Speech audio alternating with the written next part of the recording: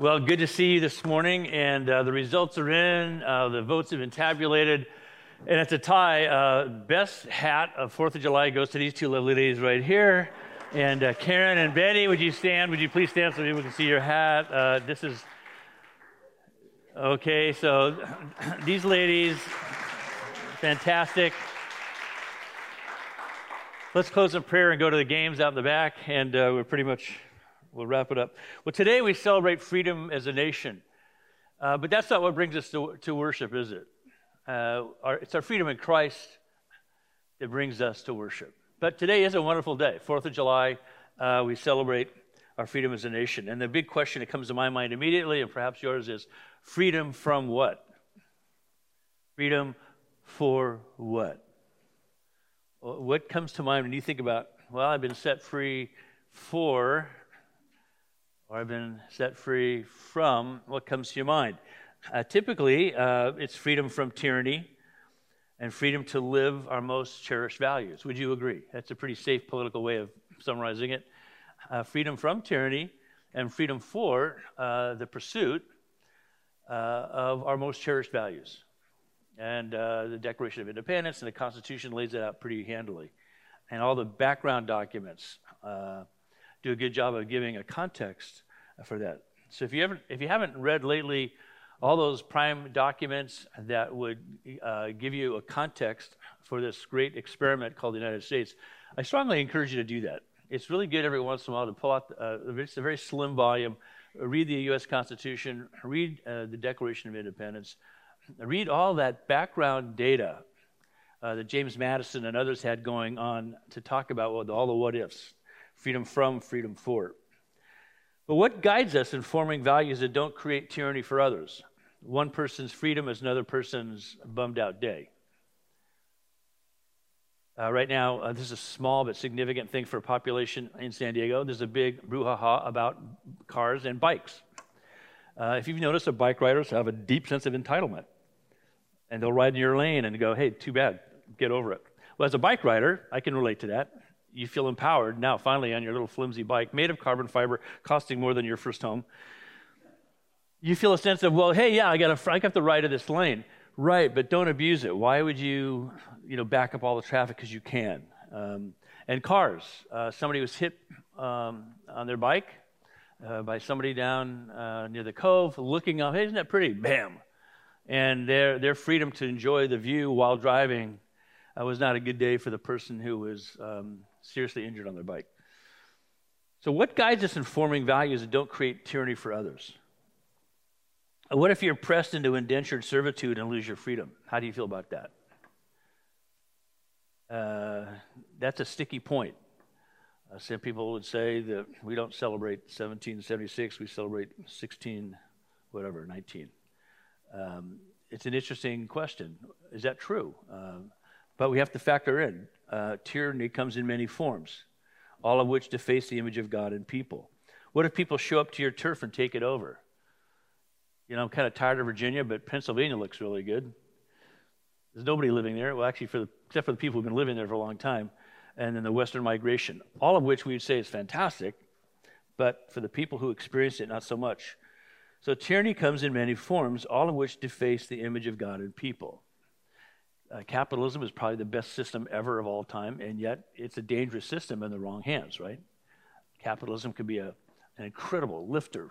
It's lifted more people out of poverty than any other economic system. And yet it's also crushed some people in the process because sometimes people misuse and abuse everything, right? Personal property rights, personal responsibilities need to be defined. Laws and standards are created to bring order out of chaos. That's one of the great things about living in a nation that lives under the rule of law.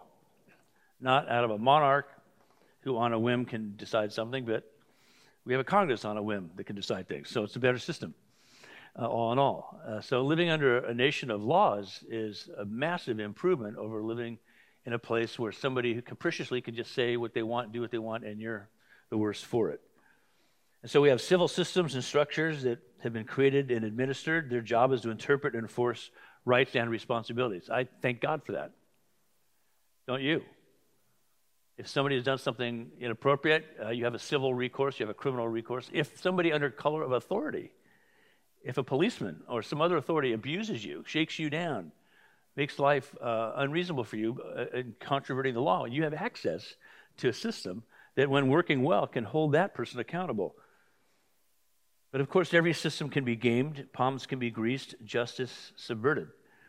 I was in Ireland one time, and I was talking to this fellow, Vincent O'Mara, and he was talking about this controversy that had happened in this small village called Collimer, and how serious it was. You know, Collimer is one street you can drive through in 5 minutes. And I said, wow, it must have been pretty intense. He goes, yeah, it was really, really bad. And I said, well, how was it resolved? He said, oh, well, I believe money exchanged hands.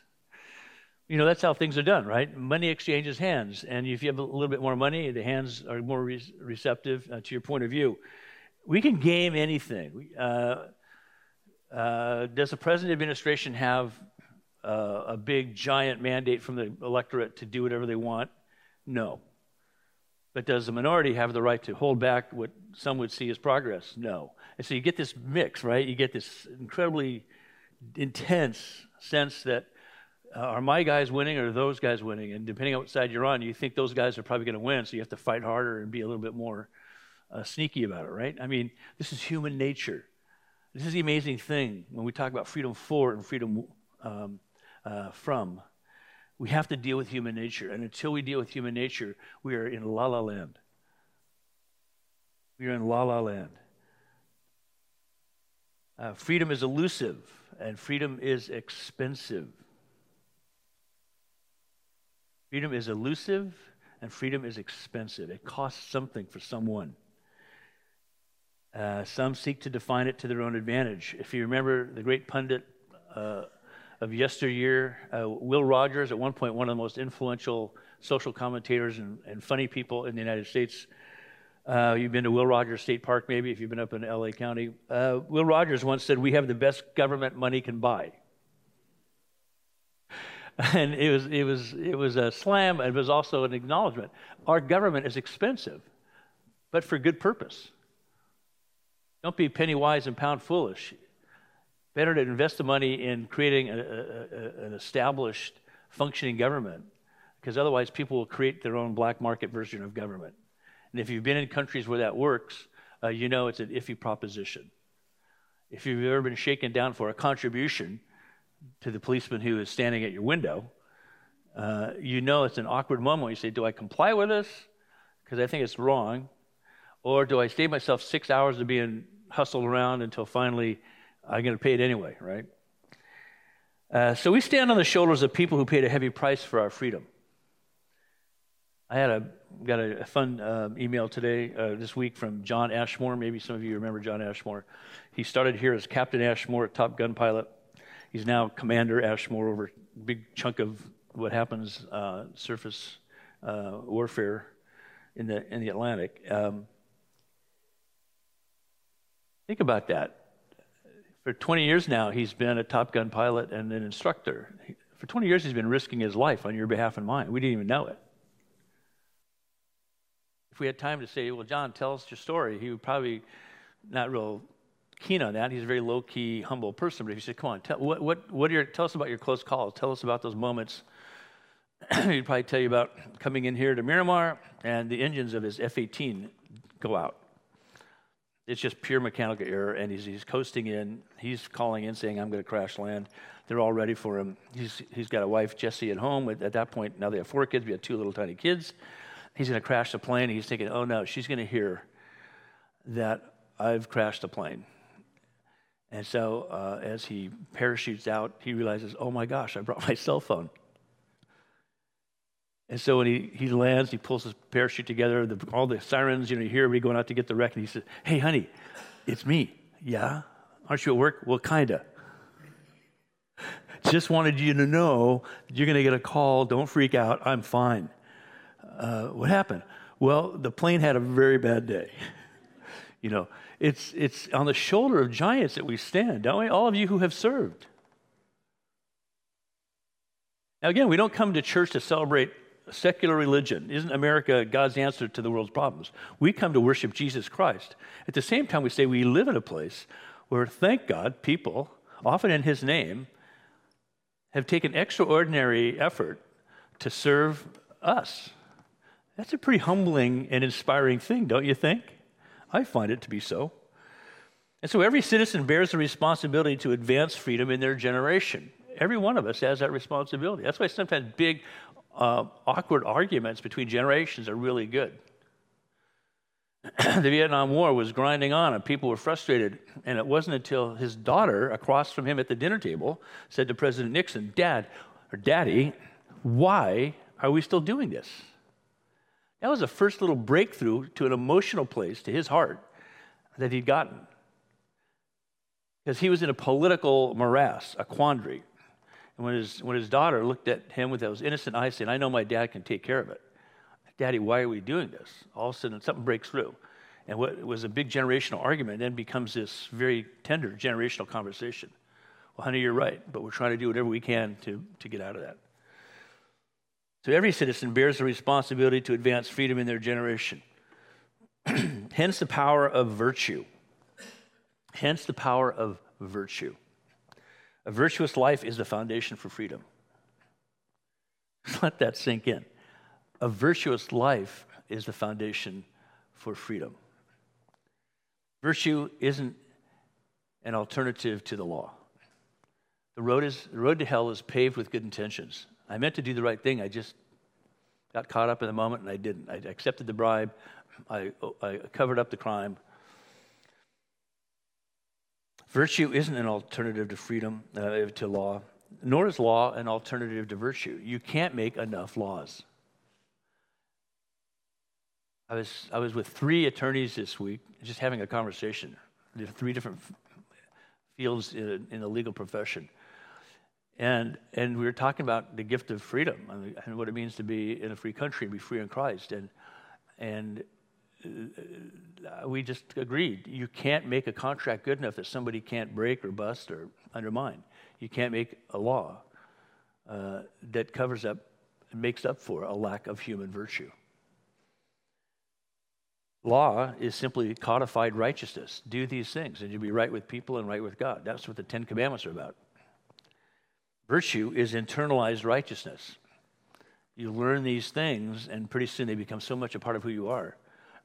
When a 3-year-old tells a fib, a little white lie, we realize that little fib, little white lie can be a major issue very soon. And so in a very gentle, very clear, firm way with that 3-year-old, you say, that's not okay. You want to tell the truth no matter what the cost. Law is codified righteousness. Virtue is internalized righteousness. So we believe virtue is the law of God written in our hearts and in our minds.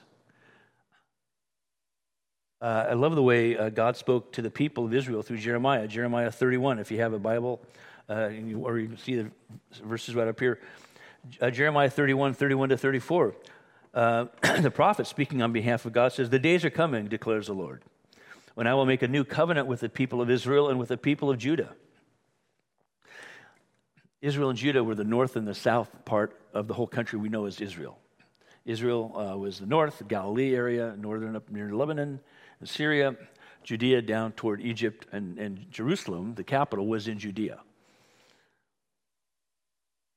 The days are coming when I will make a new covenant with the people of Israel and with the people of Judah. It will not be like the covenant I made with their ancestors when I took them by the hand to lead them out of Egypt, because they broke my covenant. Literally, they were making idols out of all their melted down gold jewelry when Moses came down the mountain with the law, and he throws it down and breaks it, goes up and gets another copy. He's so frustrated. They broke my covenant, though I was a husband to them, declares the Lord. See, the personal, intimate relationship. It's not just, I'm a distant God telling you what to do. I've made a commitment to you, like a husband to a wife. This is a covenant I will make with the people of Israel after that time. Now he's using Israel as the whole country, right? I will put my law in their minds and write it on their hearts. It's no longer an external thing. It becomes an internal thing, something we can think about, something that we can resonate with in the deepest emotional way, the rightness and the wrongness, the goodness or the badness of whatever choices we make. I will be their God, and they will be my people. No longer will they teach their neighbor or say to one another, know the Lord, because they will all know me. It'll be more like, isn't it great to know the Lord? From the least of them to the greatest. You see that great equalizing effect that righteousness and virtue has? From the least to the greatest. Everybody counts. Everybody matters. Everybody has a role, a responsibility, and a right. Lived out in appropriate ways in particular contexts, but everybody, from the least to the greatest, the littlest to the oldest and the biggest and smallest, all of them. For I will forgive their wickedness and remember their sins no more. Well, so virtue is the highly desirable quality of God that he wants us to possess. This is the very character of God made available to us. But there's such a big gap between us and God that we always fall short. We all fall short. Good intentions notwithstanding. We see this in Scripture. For all fall short of the glory of God. For all have sinned. And the consequence of sin is death, is decay. Sin corrupts virtue into a cheap imitation of the real thing. So Satan, in the Garden of Eden, says to Adam and Eve, when they say, oh no, God said we shouldn't touch that fruit. Well, God didn't say don't touch it. He said don't eat it. And so Satan says, oh, did he really say if you touch it, you'll die? Did God really say? So all of a sudden we see Satan corrupting the virtue with a cheap imitation of the real thing. Partly true. Oh, did he say if you touch it, you'll die? Go ahead and touch it. Let's see. Oh, you touched it, you didn't die. A cheapening of virtue, of a faux version, a distorted, destructive version of virtue. Faux virtue is deceptive and deceitful. It loves virtue signaling and it loves virtue smearing. I will use virtue to smear you. I'm so much more righteous than you because obviously you don't hold my point of view. Therefore, de facto, no need to discuss it, you lack virtue. And I will signal my virtue by smearing yours. It's a bizarre and very effective, but very depraved way of handling virtue, right? You signal virtue, but it's a deceptive, duplicitous version of it, and you use virtue to do something bad. A complete mashup. But authentic virtue is a sign of freedom, and it's an expression of freedom. Why? Because it always considers the other. It always says, what would my decision, how would that impact you? How would my choices impinge on yours? If I do this, although I might have a right, am I really negating my responsibility and I'm doing something righteously, but it's really tyrannous because I know I'm depriving you of something you need? I'll live by the letter of the law, but I'll ignore the spirit of the law. That's why love is the ultimate example of freedom. That's, again, what draws us to worship together. Not our love, but God's love for us, and in him, our love for one another and for him. He realigns us in a relationship of love. Love sets us free for, and love sets us free from. Jesus said it this way. In this discourse on the last night he was with his disciples on that Last Supper, he says it this way. Very truly I tell you, this is John 8, everyone who sins is a slave to sin. Now a slave has no permanent place in the family, but a son belongs to it forever. A daughter belongs to it forever. So if the son sets you free, you will be free indeed. Now that was before the dinner. And here at the dinner, chapter 15 in John, he says, as the Father has loved me, so have I loved you. Now, remain in my love. If you keep my commands, you will remain in my love. That is, if you listen to me and respond to me, to obey means a simple, obedire means to hear, to listen. I've told you this so that my joy may be in you and that your joy may be complete. My command is this, love each other as I have loved you. Greater love has no one than this, to lay down one's life for one's friends. You are my friends if you do what I command. I no longer call you servants. I no longer call you slaves. You're part of the family now. Because a servant does not know his master's business. Instead, I have called you friends. For everything that I learned from my Father, I have made known to you. He's not holding anything back. You did not choose me, but I chose you and appointed you so that you might go and bear fruit that will last. And so that whatever you ask in my name, the Father will give you. This is my command, love each other. Wow. So a virtuous life where the Word of God is written on our minds and our hearts. The Spirit of God inhabits us and empowers us to do the very will of God. On our own terms, out of our reach. Tantalizingly close, but just out of reach. But on His terms, in His power, all of a sudden we have the capacity to learn how to respond to Him, to appropriate what is now ours as beloved sons and daughters by faith.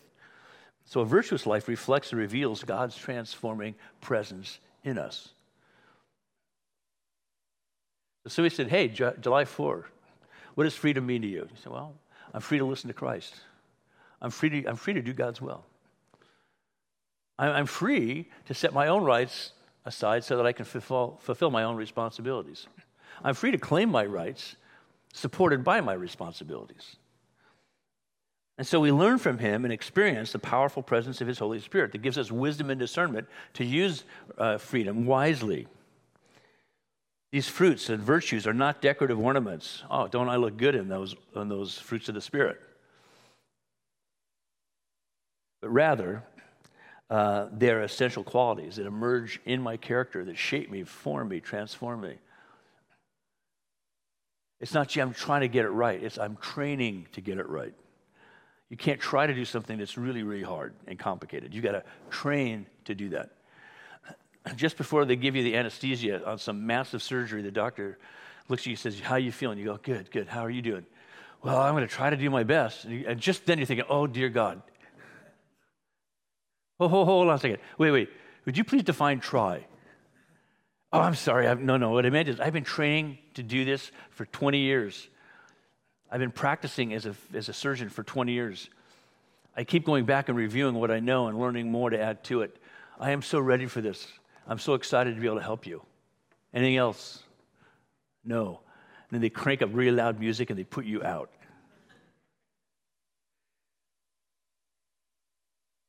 So these virtues strengthen my heart, reveal my soul, shape my mind, protect my body. They're not a burden. They are a gift from God, these virtues. Without Christ, they're a crushing burden. Hey, can you be more loving? I wish. Can pigs fly? I know I can't be more loving. I just keep defaulting into this selfish behavior. But these things are not a burden. They're a gift, and they're attitudes and behaviors that bless me and bless other people through me. They empower me and equip me to bless others in Jesus' name. Now, let me say this. They thrive and flourish as we abide in Christ together. I think it's unfortunate we talk about this as Independence Day. It's a freedom day. I get it. It's independence from the rule of Great Britain. Who wouldn't have wanted to be independent from British food? I'm telling you. But the problem is, disconnected from that initial historic context, when we talk about we're independent, we're in big trouble.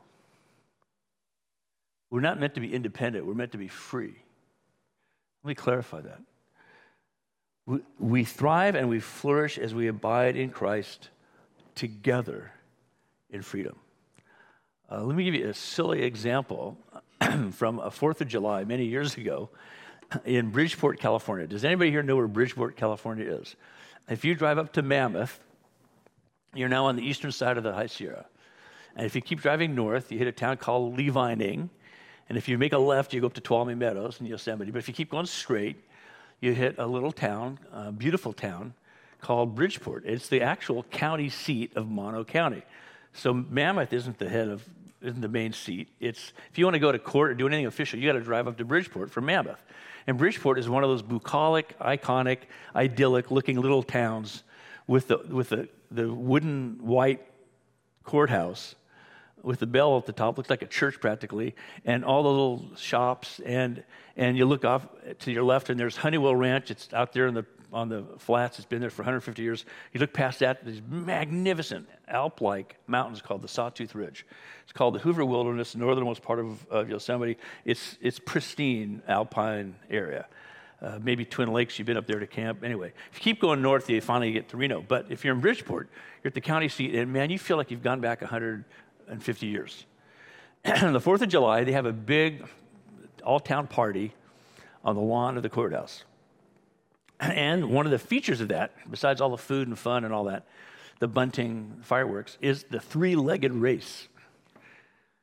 You know, they put literally a potato sack. You put your leg in a potato sack, and each of you have a leg in there, and you're supposed to then race your cohort, to the finish line, and you get a prize. And they break it out into ages and stages. And so, at the time, in the stage and age I was in, people in their 20s and 30s and 40s, it was like a bunch of tough hombres who were cowboys, because it's all ranch country up there, right? And these guys are tough looking, and you got all these backcountry people. And so me and my buddy Gary Erickson, with long hair and beards, we've been spending our time doing mountaineering stuff in the alpine environment, taking groups out. And so we come down, and we're looking at this and thinking, oh my gosh, And so the people with go, you guys got to do this. Like, no way, you got to do this. So we get in there and realize that all these guys are going to prove something. All we have to do is coordinate our effort. I said, Gary, let's just do a 1, 2, 1, 2. We just move. We just take our time. And we started laughing. That's easy. Was that going to do it? I go, I don't know. All these guys look like they don't really care if they're standing next to somebody. So sure, the gun goes off, and we start going, and all these guys kind of drag their friends and falling down, and we just kept steady, working together. We got across the finish line, and they gave us each a silver dollar. Oh my gosh, we were laughing. We had so much fun, and to this day, if I ever talk to Gary, I go, remember that silver dollar we won? He goes, yes. He started a company called Cliff Bar, named after his dad. They're all about teamwork. They're all about working together. Our little mountaineering thing is all about people working together. Freedom is all about people working together. We thrive and flourish as we abide in Christ together. That's our freedom. We don't walk the same, but we walk together. How should we pace ourselves? How's the person next to us? So let's talk about that. Let's have a plan. Let's have a structure that allows us to practice as we walk together. If we're not together, we can do all kinds of things, but together we can accomplish something that we couldn't on our own. The virtuous life is our personal commitment to growing together in godly character. I need you to grow in virtue. I cannot grow in virtue without you. Because as long as I'm on my own independently, it's a fictitious form of virtue because I don't have anything to test it against. I'm awesome. I embody the fruit of the Spirit every day, all day, until I get in the context of other people. And I realize, I'm not that virtuous after all. I need to be in community to flourish and thrive. I understand what it means that God has put something on my mind and in my heart, inhabits me in His Holy Spirit. What does that do? It calls me into community by drawing on godly content, connecting to godly community, abiding in Christ together. Are you with me on this? This is the core of freedom. It's not about being independent. It's about being free. Free to learn how to love. The power of love is transformational. It's spiritual transformation, not just independent self-improvement. That's why God keeps bringing messy people together in community. That's why some people don't go to church anymore. I don't want to be around people who bum me out. I finally got in a place in life where I pretty much got it together, and I don't want them to bum me out. It's like, really? I'm sorry, but that's the nature of life. It's to be with people who bum you out long enough to see that God can bring you together and do something in you that no longer bums you out, but blesses you together. So God's love in Christ sets us free to live together courageously in a very dangerous world as free people. That's worth celebrating. It's also worth sacrificing ourselves for, not retreating into our own little enclaves of independence. It's not groupthink. It's not spending all your time with all the people, but it's saying, I'm so part of a community, I can't know myself without the community. My identity is inherently, intrinsically linked to the community. Not to co-opt my identity, but to allow it to thrive and flourish. So let this theology shape your view of citizenship in God's kingdom. Let it also be your guide in living out your citizenship in this troubled country, in this troubled time. And by the way, every generation can speak of the country as a troubled country in a troubled time. It's a farce to say, well, nobody before us really knew what a troubled time was about. No, we live in a luxurious time compared to most times prior to us. But every time can say, oh, it was a troubled time. Every generation can say, man, I need wisdom navigating a corrupt and corrupting political climate. We live in a corrupt and corrupting political climate. How is that different than the one before us and the one after us? You can switch parties, you can switch personalities. It's still going to be somebody going, hey, how can I game this in my favor? That's just the way human nature works, apart from Christ, apart from the accountability of his love, apart from the unifying presence of his Holy Spirit. So I leave you with this wise counsel from the Apostle Peter. His primary allegiance, as you know, is the rule of Christ, his primary mission to serve Christ. I hope your primary allegiance is to the person of Christ. I hope your primary mission in life is to serve Christ. So I'll leave you with this. 1 Peter chapter 2. Make the master proud of you by being good citizens. Respect the authorities, whatever their level. They are God's emissaries for keeping order. It is God's will that by doing good, you might cure the ignorance of the fools who think you're a danger to society. Exercise your freedom by serving God, not by breaking the rules. Treat everyone you meet with dignity. Love your spiritual family. Revere God. Respect the government. Love Christ to serve Christ, and that won't be that hard. The Lord Jesus, we want to learn how to love you in community with you. We want to learn how to serve you in community together in you. Lord, as we come to this table of Holy Communion, to remember who we are, because we've been remade and redeemed, and we're being renewed. And not only your law, but your Holy Spirit inhabits us. So, Lord, we pray that we can thrive and flourish in that we can truly be examples of freedom, that we can influence whatever country we live in, whatever community we inhabit, because we belong to you and your holy people. We pray, Lord, that would not only make us humble, but bold. Not only giving us clarity about who we are and who you are, but giving us courage to live it out one day at a time in your love. This is our prayer. And in Jesus' holy name we pray. Amen. You have a little communion kit with you. We're making this transition out of COVID. We still have these little kits. On the night that he was betrayed, Jesus, having blessed this unleavened bread, took it and broke it, said, this is my body given for you. Do this in remembrance of me.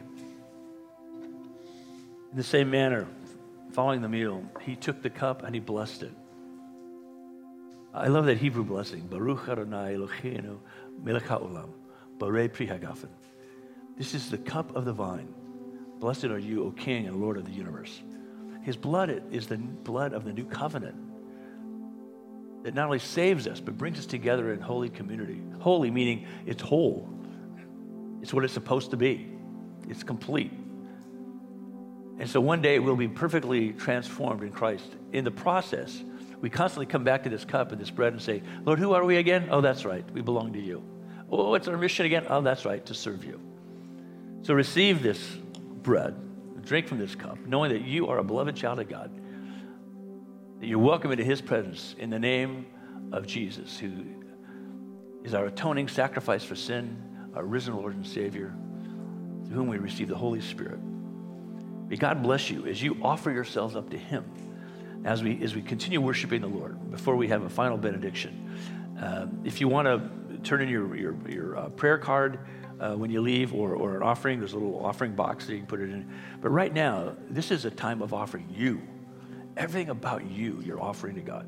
So let's continue worshiping the Lord in that spirit. So now may the Lord bless you and keep you. May the Lord make his face to shine on you, that you might reflect his glory one day at a time as you walk with him. May the Lord give you everything you need to experience life in all its fullness, because he's filling you with his love and his life. Trust in the Lord with all your heart. Lean not on your own understanding. And you will experience a transformation that will blow your mind and delight you to the core, both now and forevermore. In the name of the Father, and of the Son, and of the Holy Spirit. Amen.